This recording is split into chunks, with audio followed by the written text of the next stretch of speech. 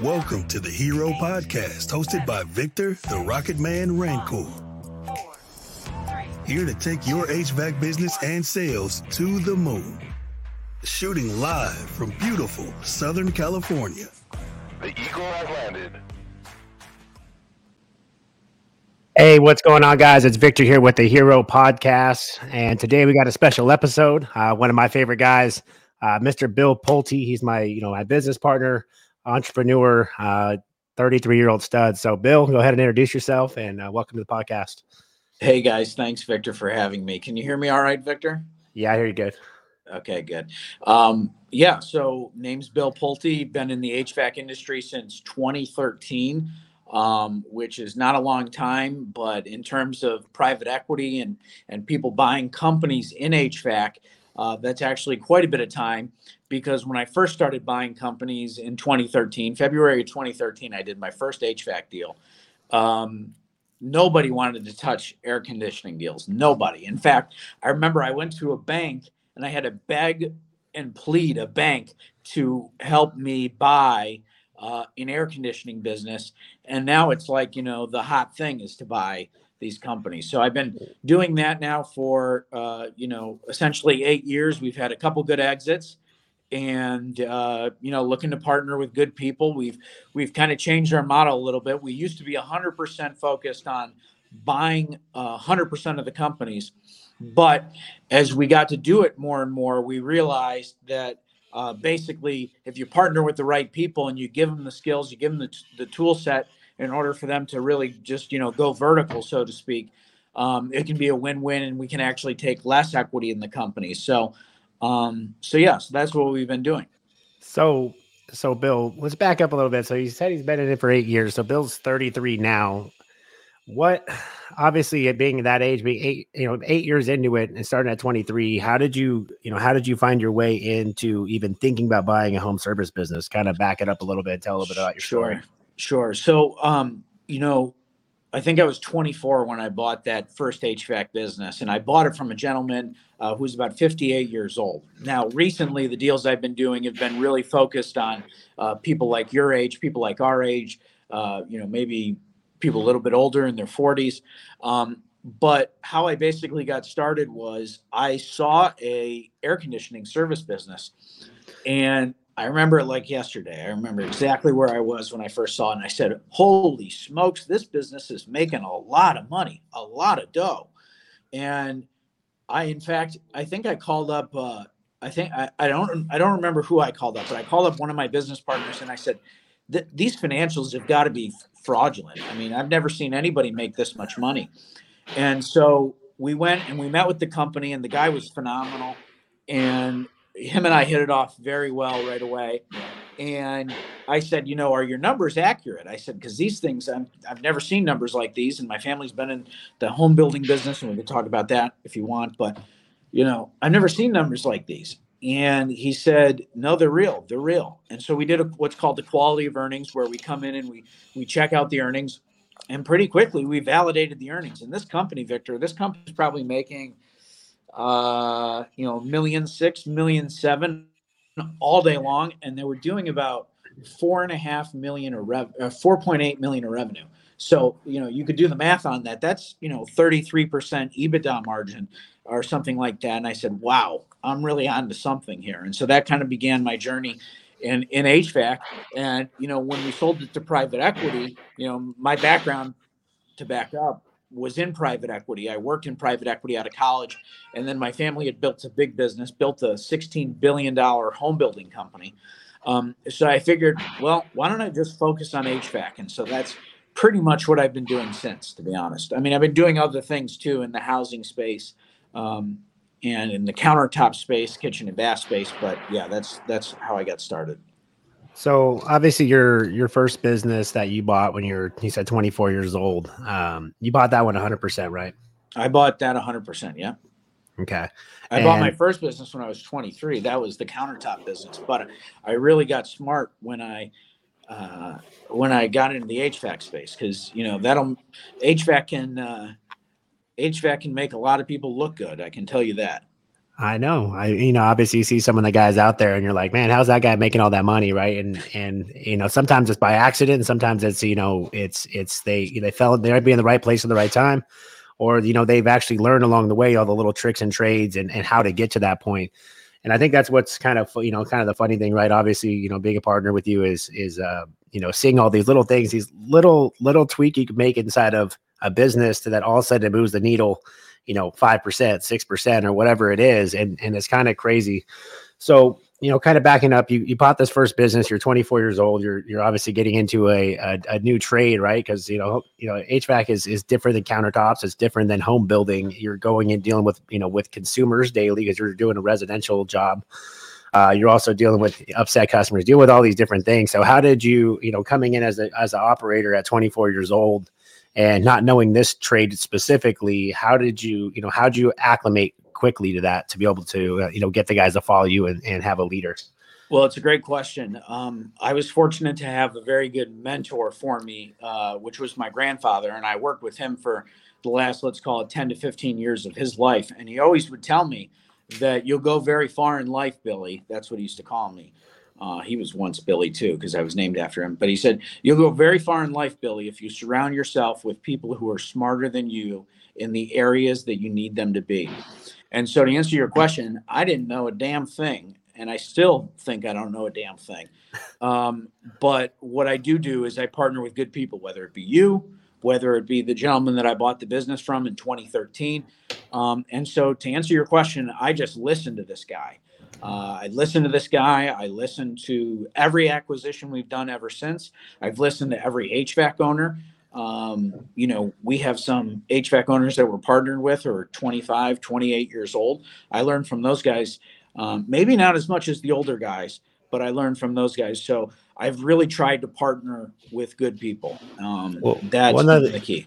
I think one of the things I noticed, right off the bat is that, for someone that's, established as you are, you have money, you got all this stuff in place, right?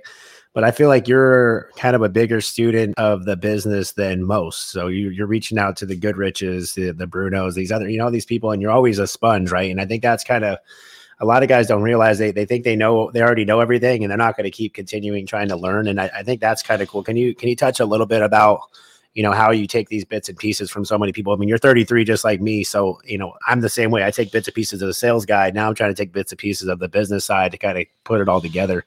Yeah, it's a great question. Basically how I approach it is basically that there are a series of thoughts or information or knowledge.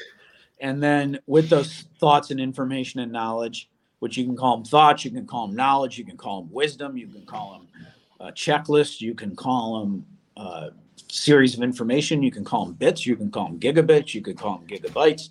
There's a series of information, okay, a population of information. And whether you're talking about the Goodriches of the world or the Brunos or, you name the guys, they all have in their brains a boatload of information, a boatload of bits, a boatload of thoughts. And so what I try to do is basically try to get my hands on as much information as possible from those different players.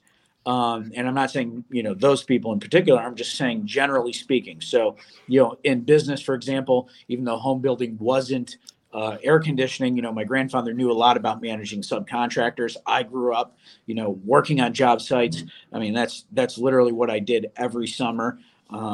And I did it in the Florida heat. And so, I, like to think that, by him exposing me to these people's thoughts and actions and everything, that I just try to, like you said, be a sponge and absorb, whether it was on those summers and those job sites, whether it was these businesses that I've bought, whether it's watching podcasts, et cetera.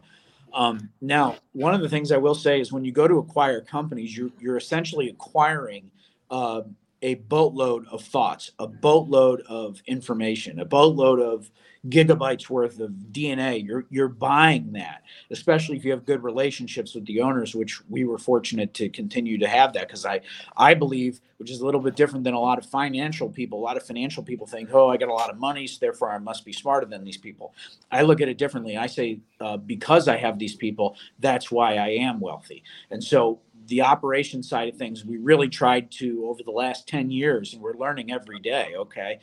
This is a fluid deal. And you know that, even working with me, I'll say to you sometimes, oh, wow, what he's doing is really interesting or whatever. Now, over the last 10 years, I've seen more of the same patterns. I've learned that, a lot of the information is very similar in many of these different types of businesses. But I think we've aggregated a bunch of information. And once we get that information, and once we know how these businesses should operate, there's sales, there's operations, there's finance. In HVAC businesses, there's booked appointments, then there's converting into sale, and then there's the installation component, right? And there's very similar throughout the rest of housing services. So, we try to look at it through those three different prisms, the sales, operations, finance, the booked appointment, sales, install. And through that prism, that's where we're trying to get the information. That's where we tried to collect the information from some of these people who have done it a lot longer than us, and tried to have it flow through to the financial statements. Because if you can do all that properly, you can, if you know the right thoughts, the right information, and the right actions, you can get to where you want to be a lot sooner. And I think that's the attraction, listening to the Goodriches of the world and stuff like that, is because, he's, I don't know, I think he's 59 or 60, something like that. He's a 60-year-old overnight success, right? Like, everybody they don't realize, they look at Ken in the last 5 years, right? They see all that. But you got to think about what Ken went through in his 30s, his 40s, the struggles, the ups and downs. So, when you see Ken on the other end, that's a fighter that just kept fighting for years and years and years, and all of a sudden became the champion after so many years. And I think a lot of guys don't really realize that. And I think that's why Ken, being Ken, he'll give you bits and pieces, right? Because he'll give you little things of, here and there to go do, because he's been through some shit. And a lot of people don't realize the shit he went through. And that's why he is kind of the business guy he is now, and the stuff that he knows, because he wouldn't, he had other businesses. Like, I think one of the big things working with you is that you're like, you'll call me a dumbass for going to spend money on something. You're like, that's not going to move the needle, right? Well, Ken already knows what moves the needle, what doesn't. And I'm over here like, oh, just throwing shit at the wall. You're like, hey, stop throwing shit at the wall. Like, aim at the fucking target, I think well, I've never called you a dumbass. I don't think I've ever called you a dumbass. Well, it's the look you give me. It's the look. I have a belief that, and it could be wrong, but, you're talking to a guy whose family's made a lot of money by focusing on one asset, and one asset in particular. My point to you, and you brought it up, so I'll bring it up, is, that, the temptation is to be impulsive and to get distracted by things. And I don't know, I've just, again, it could be my limited skill set. It could be, my limited information set, but I've never met a wealthy person who wasn't focused on one asset and focused on one mission. And so, my comment to you has been that, I think you're very talented. Obviously, that's why I'm partnered with you. But when you look at the sales training, or when you look at Carrot, and you look at some of these other endeavors, it's kind of like a cat chasing a laser around a room. You just keep spinning. And that's a credit to you, because you're very talented. But if you could just stay focused, and many of your competitors have even told me this, if Victor could just stay focused, he'd be the biggest around. And so, I hope you feel that that's all that I've said in that regard, and constantly try to focus you on that. It's true. And like I said, I get that too. And it's hard when, being, 33, and so many people are throwing opportunities at you. Right. And you look at short-term, long-term. And I think, just in the last couple of weeks, I've obviously, had, internal conversations with myself, and trying to figure out, like, okay, like what, because it's a boiling point, right? Like, I turned down this guy wanted me to do some kind of deal, and I say, look, dude, I'm at my max capacity. I'm not taking anything else on. Like, that sounds good, but I'm just doing what I'm doing. Like this week, right? Like, I spent this week, we have all of our new partners, and I'm out here writing a blueprint for our partners, exactly step-by-step stuff, to get them to the next level. So yeah, I can take it. Everybody sees me. I'm a squirrel brain, so I'm all over the place, but I think, you have definitely, and that's part of your talent, right? Yeah. And I think the people that just say, oh, Victor, you should just be a sales trainer. I think you are very capable of a lot of things. So let's back it up a little bit. So you're 24 years old. You bought this business. How much did you buy that business for? I bought that business. I think I said the revenue was 4.8 million. I think the revenue was 4.5, and I think I bought it for 4.8. It's one or the other. And um, yeah, so let's call it 4.5. So I bought it for 4.5 million, which was a good deal at the time. How And long did you hold that business for? I held that business from 2013 to 2016. So I held that business for about 3 years. So I watch a lot of the podcasts and a lot of the successful guys, the Kens and stuff like that, and you listen to them, and that's kind of the sweet spot, 3 to 5 years, right? 3 to 5 years, you hold the business, you build the business for 3 years, maybe the 4th or 5th years when you're just tightening up everything to go to market. And I think a lot of guys, and the conversations that we've had with them is that, oh, I want to hold this thing for 10, 15 years, and I'm going to give this to my kids. And when you look back, like, that's not how you get it. Like, everyone says they want to be wealthy, but then they're doing stupid shit. Like, they're not listening to how the wealthy people got there, right? You build it, you sell it, then you go do it again and again and again. The longer you hold on to the business, what are your thoughts on that? Like, obviously holding a business, you could build a big business in 20 years, right? But if you can build a business that gets to the right EBITDA within 3 to 5 years, what would you tell that guy to do?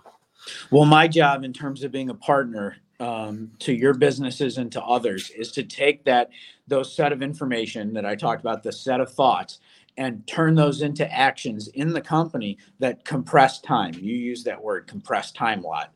And I just look at it in terms of the quicker you take those actions, the quicker you know which actions to take. It's very important. You got to know the right tool at the right time. And if you have the wrong tool at the right time, that's still the wrong deal, because you need to have both of those. You need to have the right tool at the right time. And so that's what we're bringing into these companies to compress the time. So one of the ways that you hear a lot of people talk about in the private equity community, that you hear them talk about 3 to 5 years, is because, and this is an important point, is that anybody who's competent in private equity, okay, has the ability to figure out how to get in a business and create value within 3 to 5 years. If a person can't do that in 3 to 5 years, then you've got a problem, as far as I'm concerned. And so I think one of the things that you and I've been working so hard on is convincing a lot of these HVAC owners that, hey, if you have the right thoughts and the right actions, you don't need to wait 10, 20, 30, 40 years. And again, Ken Goodrich has achieved more success than probably I ever will, probably anybody who ever will. But how do you do it? How can you get to achieve even a fraction of his success at 30 years old, 40 years old, 50 years old, right? How do you compress the time?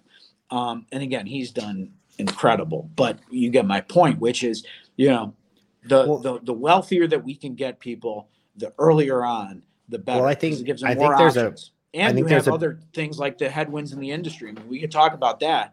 But yeah. Well, I think there's a big shift in mindset too. So, there's a whole new generation of guys, myself and some of our partners, that are just young and hungry, right? So this industry's always been, hey, let's grow it for 20 years. I'll give it to my son, or I sell it to my competitor, or whatever it is, right? And now it's a bunch of guys, and these older guys are trying to figure out how the hell we're kicking their ass. Ishmaels, these other guys, right? How are we kicking their ass over and over? It's because we know that, hey, there's a bunch of money coming into this space. We have a limited amount of time to go get that fucking money. And if we get that money, we'll be 35, 36, 37 and wealthy and be able to go do whatever we want. Because I can tell you right now, running a HVAC business for 20 years sounds like a fucking prison to me. I'll tell you that much. It sounds like a prison, right? So, like, why would you, if you had an opportunity and there's a blueprint to compress time and get it done quicker, why wouldn't you? And I think one of the things that they look back on, so when you did these exits, right, I know, you set up your management team and you make sure, because everyone's always like, well, my people. Okay, well, your people will make more money if we do a deal, because they're going to get paid out in a deal and they're still going to have their job. Now they're going to have a company that's got more money to go dump into them, right? Yeah, one of my employees just made, I think, I don't know it for sure, but $3 million just on the second sale of the company. He made, I think, I don't know, 3 to 5 million on the first one, right? Now, That's the way that it should be. That's the way that these things should be. A lot of people should make a lot of money, in my opinion. And if you align it correctly, you can do it. And, part of the reason I give you a tough time for the other things, first of all, I admire it because I think you have a talent that you can do a lot of other things. But I think, to your credit, what you've done in the last 6 months, 9 months, I don't know if people know your journey, but how you have focused. I mean, even though you're focused on Sarah, which I think is great, by the way, free commercial, but Sarah, all these other things. I think it's great that you're doing all those things, but to your credit, let's just call a spade a spade. You've started to focus on the business again, and you leaned it down. The numbers, your overhead, your gross profit. You've taken some of that information that I've gained over the last 10 years from these very successful companies, and especially around the financial side of things, and put those into play. So even though sometimes we're not making as much money as we want at your business, or you're not making as much money as you want at your business, you at least know the number now. Yeah. And, so, I mean, I think a lot of people don't realize, maybe they do see it, right? So why if someone has a base business that's making money, would they go take all their time and go do something else? Right. And a lot of people don't realize, like, this other stuff was made so that I can support my life, because I didn't know my fucking numbers in my HVAC business. My HVAC business losing money. So I had to go get money somewhere else to support my lifestyle. So, like, a lot of guys don't realize that the Hero and these other things were built off the fact that I didn't know my fucking numbers. I didn't know what I was doing. All I knew was how to sell shit. Right. And I just kept putting everything back into the business and growing it. So coming into this year, I'm doing all this Hero stuff in the spring and stuff. And I'm doing these sales classes because I needed fucking money, because I didn't know how to stop the bleeding of my business, because I had bit off more than I can chew. We were selling everything, but it was because I didn't have the numbers down. It wasn't focused on what I needed to focus on. As much money as we sold, it was going right back out the back door. So we weren't making money. We were washing it. Right. And that's why these other things had even started in the beginning, because if you're making, stupid amounts of money on your base business, you don't need all the other shit. But then all of a sudden, when I started making money over here, it's like, it's hard to shut it off because I have so many other opportunities that opened up. So I would say, 6 months ago, it's a different person. I'm not even the same guy as I was then. I didn't know what I was doing. All I knew was I was getting scared, because I knew that that pinch was happening, right? Because you could only keep going before you run out of money. And I'm trying to keep throwing money. I kept throwing money at the business thinking that's going to fix it, and throwing money at something doesn't fix it. You have to actually fix the what's broken. So I think when Bill came in, it's been 4 or 5 months now, 4 months, something like that. When you came in, you're like, hey, dude, this is what you got going on. This is how you can fix it. You could either take another 6 months to do it, or you can just take it out back and shoot the damn thing and pull the plug. Mm-hmm. And I said to myself, hey, you know what? I don't want to lose money anymore. I want to have a successful business. So day one, we just started going to work. Okay. Well, we were losing $200,000. Okay. Well, now we're only losing $100,000. Now we're breaking even, and now we're going into positive, right? So now we're going to, hey, next year, how many millions can we make out of the same business with less people, less stress, and less headache? And that's kind of where we went. I went from 90 something employees down to 30 something employees. And now we're making money. I don't have the stress every day of having we're going to go out of business, or we're making money. My employees are happy. The stress level has gone down on both me and the business. So, it's been a major difference. It's the way that life should be. Right. And I told you that when we first met. I said, you've got all the talent in the world. You got more talent in your fingers. I meant this than many guys will ever have. But we got to put that to work, and we got to put it to work for EBITDA. Because I think one of the things too is I think you were getting bad numbers from people in your team. And 100%. I think that's one thing that we become very helpful with is, and we have the one deal, one of the deals that I'm waiting on a phone call back, and I'm trying to bring in an outside accounting firm just to validate the financials. It's somebody that we vet, somebody that we bring in. Again, this is part of the information of the stuff that we bring. Because, people delude themselves into thinking that they're making money, or they think that this is how you measure overhead, or they think this is how you measure gross profit, or they think that this is what you should be doing. And, well, that's what happens when you can pretty quickly delude yourself into thinking, that you're worth all this money. And then, when you go to try to sell it 5 years later, somebody says, no, Mrs. Smith or Mr. Smith, I hate to break it to you, but this thing's only worth X, right? That's what happens when you only have the employees that you have, right? Like if you're grooming them, this guy's a bookkeeper now as your CFO or whatever it is, and you don't have that outside person looking at it, or someone that's done it before, that's, done it at a high level, right? Because there's different levels to it, right? There's a little HVAC guy that's doing $1 million a year, or there's the $50 million shop. Well, the guy that's been done it for the $50 million shop, if he came into that $1 million shop, he's like, hey, let's do this, this, and this, and this, and it's going to change it, right? So accurate financials are important. I think that, we talk to hundreds of deals a month, right? And I'm talking to these contractors, and I ask them a simple question, and they're all say, well, I got to go talk to my bookkeeper, or I have that number, but I got to go find it. Right. And all of a sudden a week later, they're like, hey, I finally found out what my overhead is, or I finally found out, what my profit is. And it's like, dude, like that should be, you should, like, I know exactly today. I know how much money Absolute's making or losing today. The second I can open up my phone in 2 seconds and know, hey, did we make money? Did we win today or did we lose? And I think once you get down to the dial, when you can dial it into where every day what's going on within your business without having to be there, or without having, like, you can go, I could be on a beach today or in Vegas last week, and I know exactly, oh, cool, my business is, we made 10 grand today. Perfect. And whatever it is, right? So coming from the private equity world, obviously, you're a finance guy, right? So the numbers inside and out. What if you have? We know the operations more than people think, to be honest. That's true. The operation side is there too, but as far as I'm fine with people just thinking we're finance. I mean, that's that's good. That's good by me. Well, when you're looking at it, I'm looking at it. So as a pure finance side from the private equity world, what? If you said, hey, focus on this one thing and one thing before everything else, what would it be?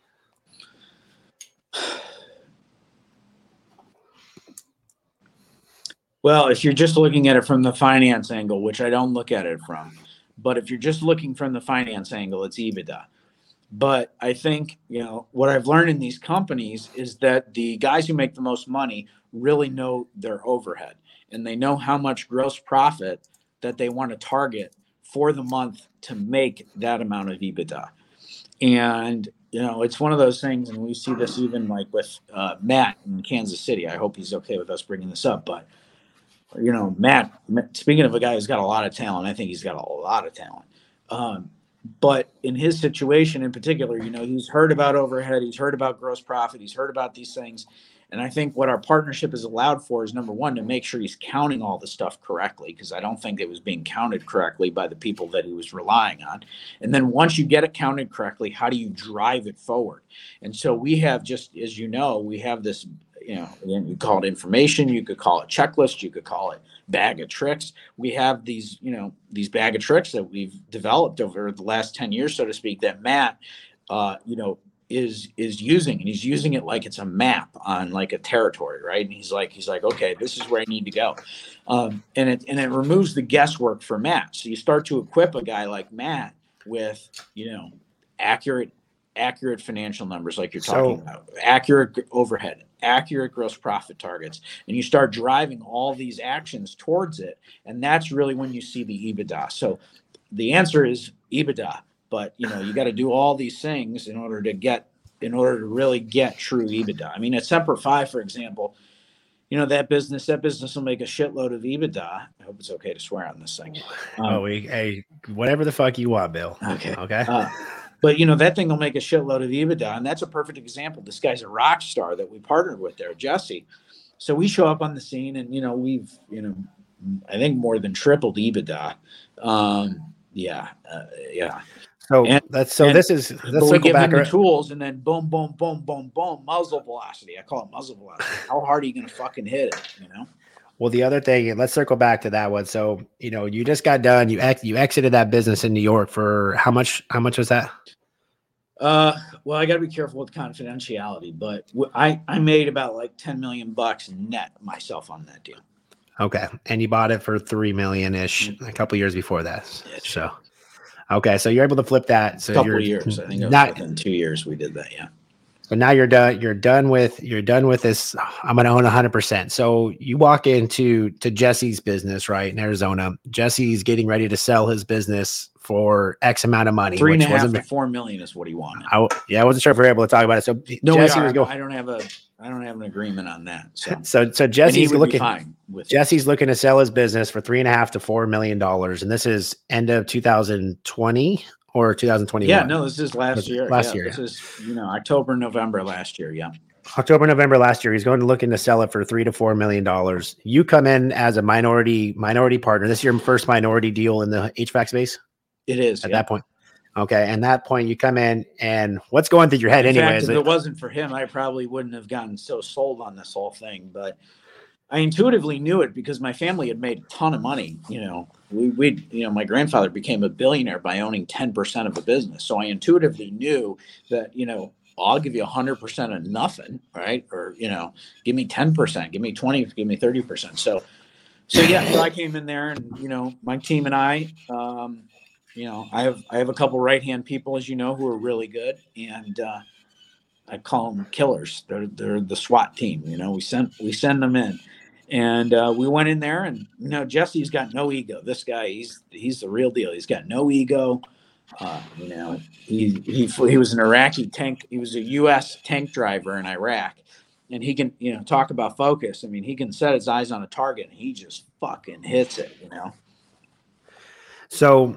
When you came in at that point, you came in a minority deal, first one you've done, obviously it's a little nerve wracking, right? Because, in a minority position, you're in the back seat. Like you don't get to say shit, So I think that's, that's one of the things that people don't realize. Like when we partner with them, we're like, dude, I can tell you everything in the world, but if you don't want to do it, like you're the boss. Like I can't make you do anything. I could just tell you, hey, look, if this was my business, Jesse and I've had a lot of conversations. I mean, you don't grow a business like that, and it's not all rainbows and butterflies. Okay, you know that from your business. It's just not. It's just no. Business is tough, and you start growing in his business. Growing 300+% on a year-over-year basis. Those are some big numbers. That stresses out a lot of human beings. I mean, the human brain does not like change, and when you put a shitload of change in these things, it creates a lot of friction. Our relationship, to be clear, hasn't been all rainbows and butterflies, but I will say this: we get along great. We have a great relationship, but when it comes time to, do we buy 5 more trucks, or do we do this with 5 or 10 or 20 trucks, right? We can disagree. We can have a great disagreement, but ultimately it's his decision. And I tell him that. I say, look, you obviously know how I feel about this, but at the end of the day, you're the boss, and I'm not trying to buck responsibility, but I am trying to acknowledge the fact that he still is the technical majority owner. Now, to the point about him enjoying it, it started out, we owned 20%. We had an option to buy another 20%. And then he gave me the last 10% because he saw how helpful we were being. Now, I still own less than, I think he technically owns like 51%, and we own 40. Pulte Capital owns 49%. So that's where it comes into, he's still the boss. But I think that's healthy because when he walks in the morning, right, he's not having to think, oh, what does Bill Pulte have to say about this? Or I want to be totally out of the equation. Now, if he wants me for help, he wants me for advice, whatever, fine. But I think it's very important for him to know he's his boss.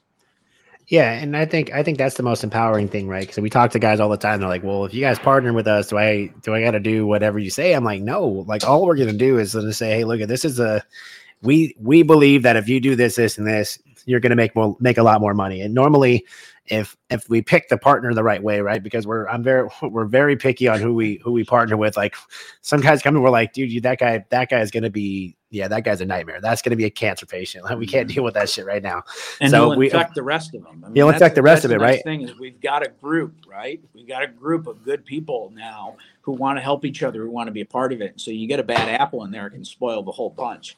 And we all know you can lead a horse to water, but you can't make him drink. So if you partner with the right guys and you say, for me, like, if Bill, in the morning, you're like, hey, Vic, you can make money today or not. Like, if you do this, you're probably going to make some money today. And I'm like, okay, I'm going to go do that then. Like, that sounds like a better idea. So I think that's one of the hardest things right now is trying to make sure we're picking the right people, because, we're, as we network and we have these meetings with our different owners and stuff, we want to be able to make sure we have the right people that are all hungry. We're going to have competitions to see who's going to be putting up the most revenue and most EBITDA and stuff like that. So just getting exciting. So fast forward, now you've got most of the guys who put up the most EBITDA they talk the least, and they do.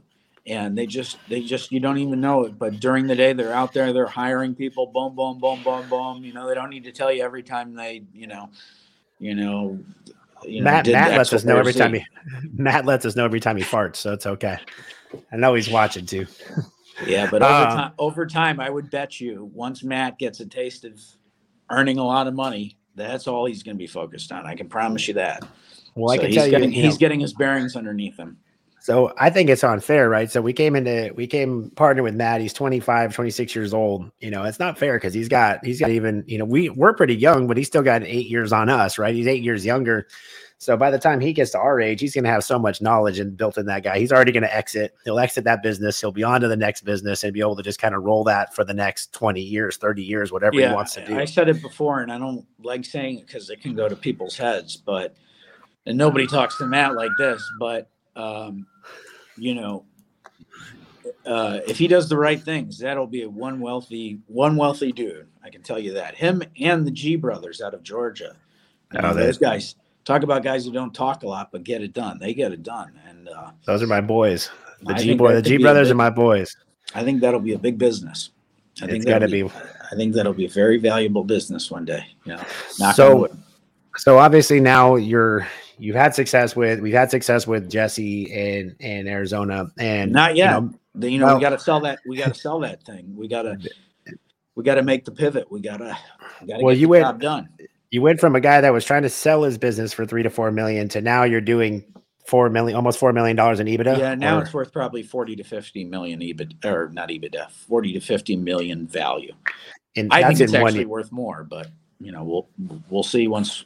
Well, hey, after Ken's deal just went through, shit, we got to everything's going to get recategorized. So, congrats to Mr. Goodrich on that. I mean, I've heard it's a massive exit. You probably know more than I do, but I heard that he just broke some records on that. So, congratulations. It's good for everybody, right? So the multiples right now are just going to continue to climb, but it's all about, I think so, but it's all about who's going to go get it, right? So there's only a certain number of big players left right now. So, it's an opportunity right now for someone to that wants to go get it, just go take a market share and get that next big exit. So I think that's an availability right now. So obviously you've had some, obviously success is when you actually exit the business, right? But you've grown that business substantially. You came in. So me and Bill met on Facebook, which is kind of funny, right? So, which is weird. I think all my friends and my business partners have all been met on Facebook now. So it's welcome to 2021. So that's right. It's done really well for my life. But, I remember Bill reaching out to me. And he's like, "Oh, so how's your business?" And we started talking, and of course, being me, and like, I'm not really letting anybody know I'm stressed out of my mind. And he's like, "Oh, are you making money?" I'm like, "Oh yeah, I'm making money, of course. Fuck yeah, no, I'm gonna kill myself." And we tell ourselves these lies, right? Because we don't want to make sure that we look at other people or whatever it is and keep our, got to feed my ego thing. So I'm like, in this point, I'm talking to this guy who could help me. And I'm so full of my own shit that I'm saying that I'm doing great, which at that point I was just like, I was so stressed out of my mind. I didn't know what to really do. So obviously since he's partnered with me, we went a full circle, right? So you guys used to see me buying fucking fleets of trucks and hiring everybody and their mother. And at one point, I think Bill, you told me it's like I came into a rapper's entourage, right? And he's paying all of his buddies, and everybody else is getting paid. And then this rap career is over and he's broke, right? And I think that was really what was happening is people coming out of everywhere. Like, dude. You walk into a room, you'd be like, where all these people come from, And then I talked to the vendors, and the vendors would tell me, the guys that supply the equipment, they'd say, we don't know how he affords all these people, Yeah, it felt like saying he doesn't, But to your credit, you figured out what you needed, you took care of it, and that was actually what's fair to the employees, because the worst thing is just leading them on month after month after month with them stressing out because you've hired too many or whatever, Yeah, and like I said, and I think that's one of the things is for me, like I'm not scared to admit, I guess I didn't really fail because I still have my business. We're going like this. We're going on upward. No, I think you failed. I think we all fail, right? I think we all learn, and what I try to do is learn from other people's mistakes before it's mine. But I think it's fine to say you failed. In fact, one of my friends wrote a book, How to Fail at Almost Everything and Still Win Big. It's a great book, by the way. Yes. And no, I think you're 10 times, I think you're 100 times stronger than when I met you, because you did, have to learn the hard way, Well, I think the other thing is that, I never really like I would do a lot of shit, but I wouldn't even get paid for it. Like now it's like, hey, I ain't doing shit unless you're paying me. And if you aren't paying me, I'm gonna be a fucking nightmare until you Where's pay the me. cash? Like, where's my money? Where's the cash? And I was never like that. I was just like, oh, people, they're going to take care of me. No, that no one's going to take care of you unless you go, like they say, the squeaky wheel gets the oil, right? I was just in a negotiation right now a little bit ago, and they're like, well, we'll give you this. And I said, no, but I need money today and tomorrow. So if you want me to even talk about you, you better fucking pay me now. And if not, then I don't need to talk about you. I'll find someone else that wants to pay me now. And that's just my mentality now. It's like, hey, I get paid first. So like everyone's like, oh, you're doing all this. I'm like, you want me to do training, you want me to take time, you got to pay me money. Like, this is how this works now. And before I was just generous, beyond generous to everybody. And I think, you taught me more to be like, hey, dude, like, you got value to everything you do. You better get fucking paid. So that's been a big thing too. Yeah. I say numbers don't lie. People do. But if you take it one step further, cash doesn't lie. People do.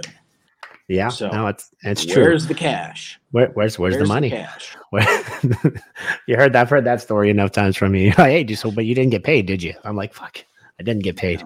No. So now going into a lot of this, people do business that way. A lot of people get rich that way. That's not the way that I was raised. I wasn't raised to, steal some guy's business or, kill him or, whatever, So, well, now obviously we're in this endeavor now. So, can you? I guess let's kind of touch base on like what we're looking for. Like, if someone would say, "Hey, look at Vic, Bill, I have this business. I want to get to the next level." Let's kind of talk about what we would be. What's an ideal partner, right? I mean, an ideal partner is somebody who is, I mean, we could talk about the numbers, but I think what's more important is that the person, is just relentless positive action. Because if you're just constantly relentless positive action, there's no time for excuses. There's no time for egos. There's no time for somebody to say, oh, he offended one of my employees, or, all this garbage that people try to throw up. So I'd say somebody who's really focused on just relentless positive action. Once you're an action type of guy, the money tends to follow, in my experience, right? And so, like Jesse, he wakes up every morning, he's relentlessly positive, he's going and he's acting and he's getting things done. Now, do we prefer people to have positive EBITDA? Yes, we do, and we're looking for that. But if a person has relentless positive action day in, day out and stuff, chances are the money is going to follow. So, I mean, ideally, we'd like people to have a minimum of, a few 100,000 worth of earnings. Ideally, $1 million, $2 million of earnings. But, it's just it's just not the way of the world that, everybody has that yet. And our goal is to try to come in, if you have the right guy. I call it relentless positive action. In other ways, a Tom Brady. If you have a Tom Brady and you give him the playbook, right?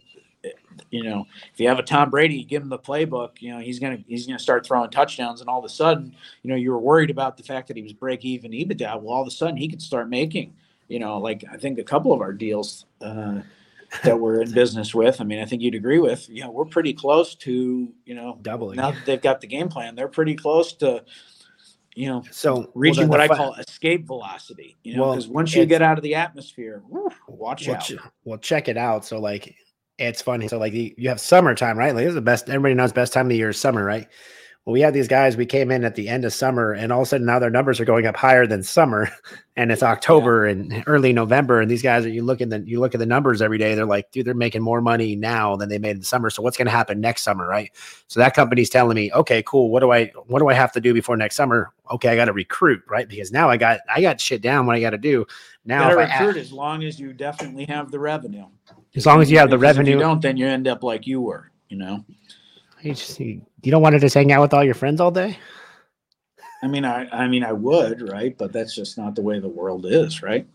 No, it's all, it's all about it's all about making money, right? So, I think, there's a couple guys that It's I about talked having to. fun and making money. But if you do the having fun part and you don't count how much you are making or losing and have a game plan, you aren't going to have fun for very long. It's like a heroin shot. You can take out loans, you can do all this crazy shit. You can have these, I call them like having side chicks. You can have these side jobs. You can do, having all these side chicks. It's all fine, but at the end of the day, it just poisons your head. So No, anyway, 100%. Well, is there anything else you want to add in there? Obviously, we're getting pretty close to the end here. I mean, is there anything that you want to add that you haven't been able to yet, or anything that these guys can do to reach out to you? no, I would just say if anybody has any questions, we're always here to help. We're trying to help as much as we can. If we can't help, we'll be the first ones to tell you, hey, we can't help, but here are some things that you should consider. Or here are some things you should do. We also know a lot of people. So if there's not a deal with us, we know a lot of people are looking to do a lot of different things. So if there's anything that we can ever do to help, reach out. And yeah, I'm just really happy to be partnered with you, Victor. I think, I bring the money and the finance angle and hopefully more. But I think you bring, a whole new skill set. And so when we combine that with some of these other guys, we give them the playbook. I think you're starting to see it too, not just in the numbers, but I think you're starting to feel the reward of, really equipping guys with your and my, information in many cases, which we've just copied from other people. Let's just be honest, right? And giving them to you don't people. got to reinvent the wheel if it works, right? So, Right. so I mean, I think if you guys are listening to this and you're thinking to yourself like, oh, hey, I want to grow my business, or I don't know how to get to that next level and I want to get there. Don't hesitate. You guys can reach out to me directly. If you reach out to me, we'll set up a Zoom. We'll take a deep dive into your business and your financials and kind of give you an idea like, hey, look, we can help you. If not, we can say, hey, this is what I would do if I was in your situation type of deal, and try to start guiding you where you need to go. Cause maybe there might not be a deal today, but if you can follow X, Y, and Z, we might have a deal, maybe next year or whatever it is. And obviously, if you guys are we're looking for, the Sun Belt market, stuff like that, or if we're down the lower half of the United States, but we're also willing to look at deals pretty much anywhere. So anyways, well, Bill, thanks for coming on to the Hero Podcast. Obviously we'll be in touch. If you guys have any questions, you guys can reach out to Bill directly or reach out to me directly.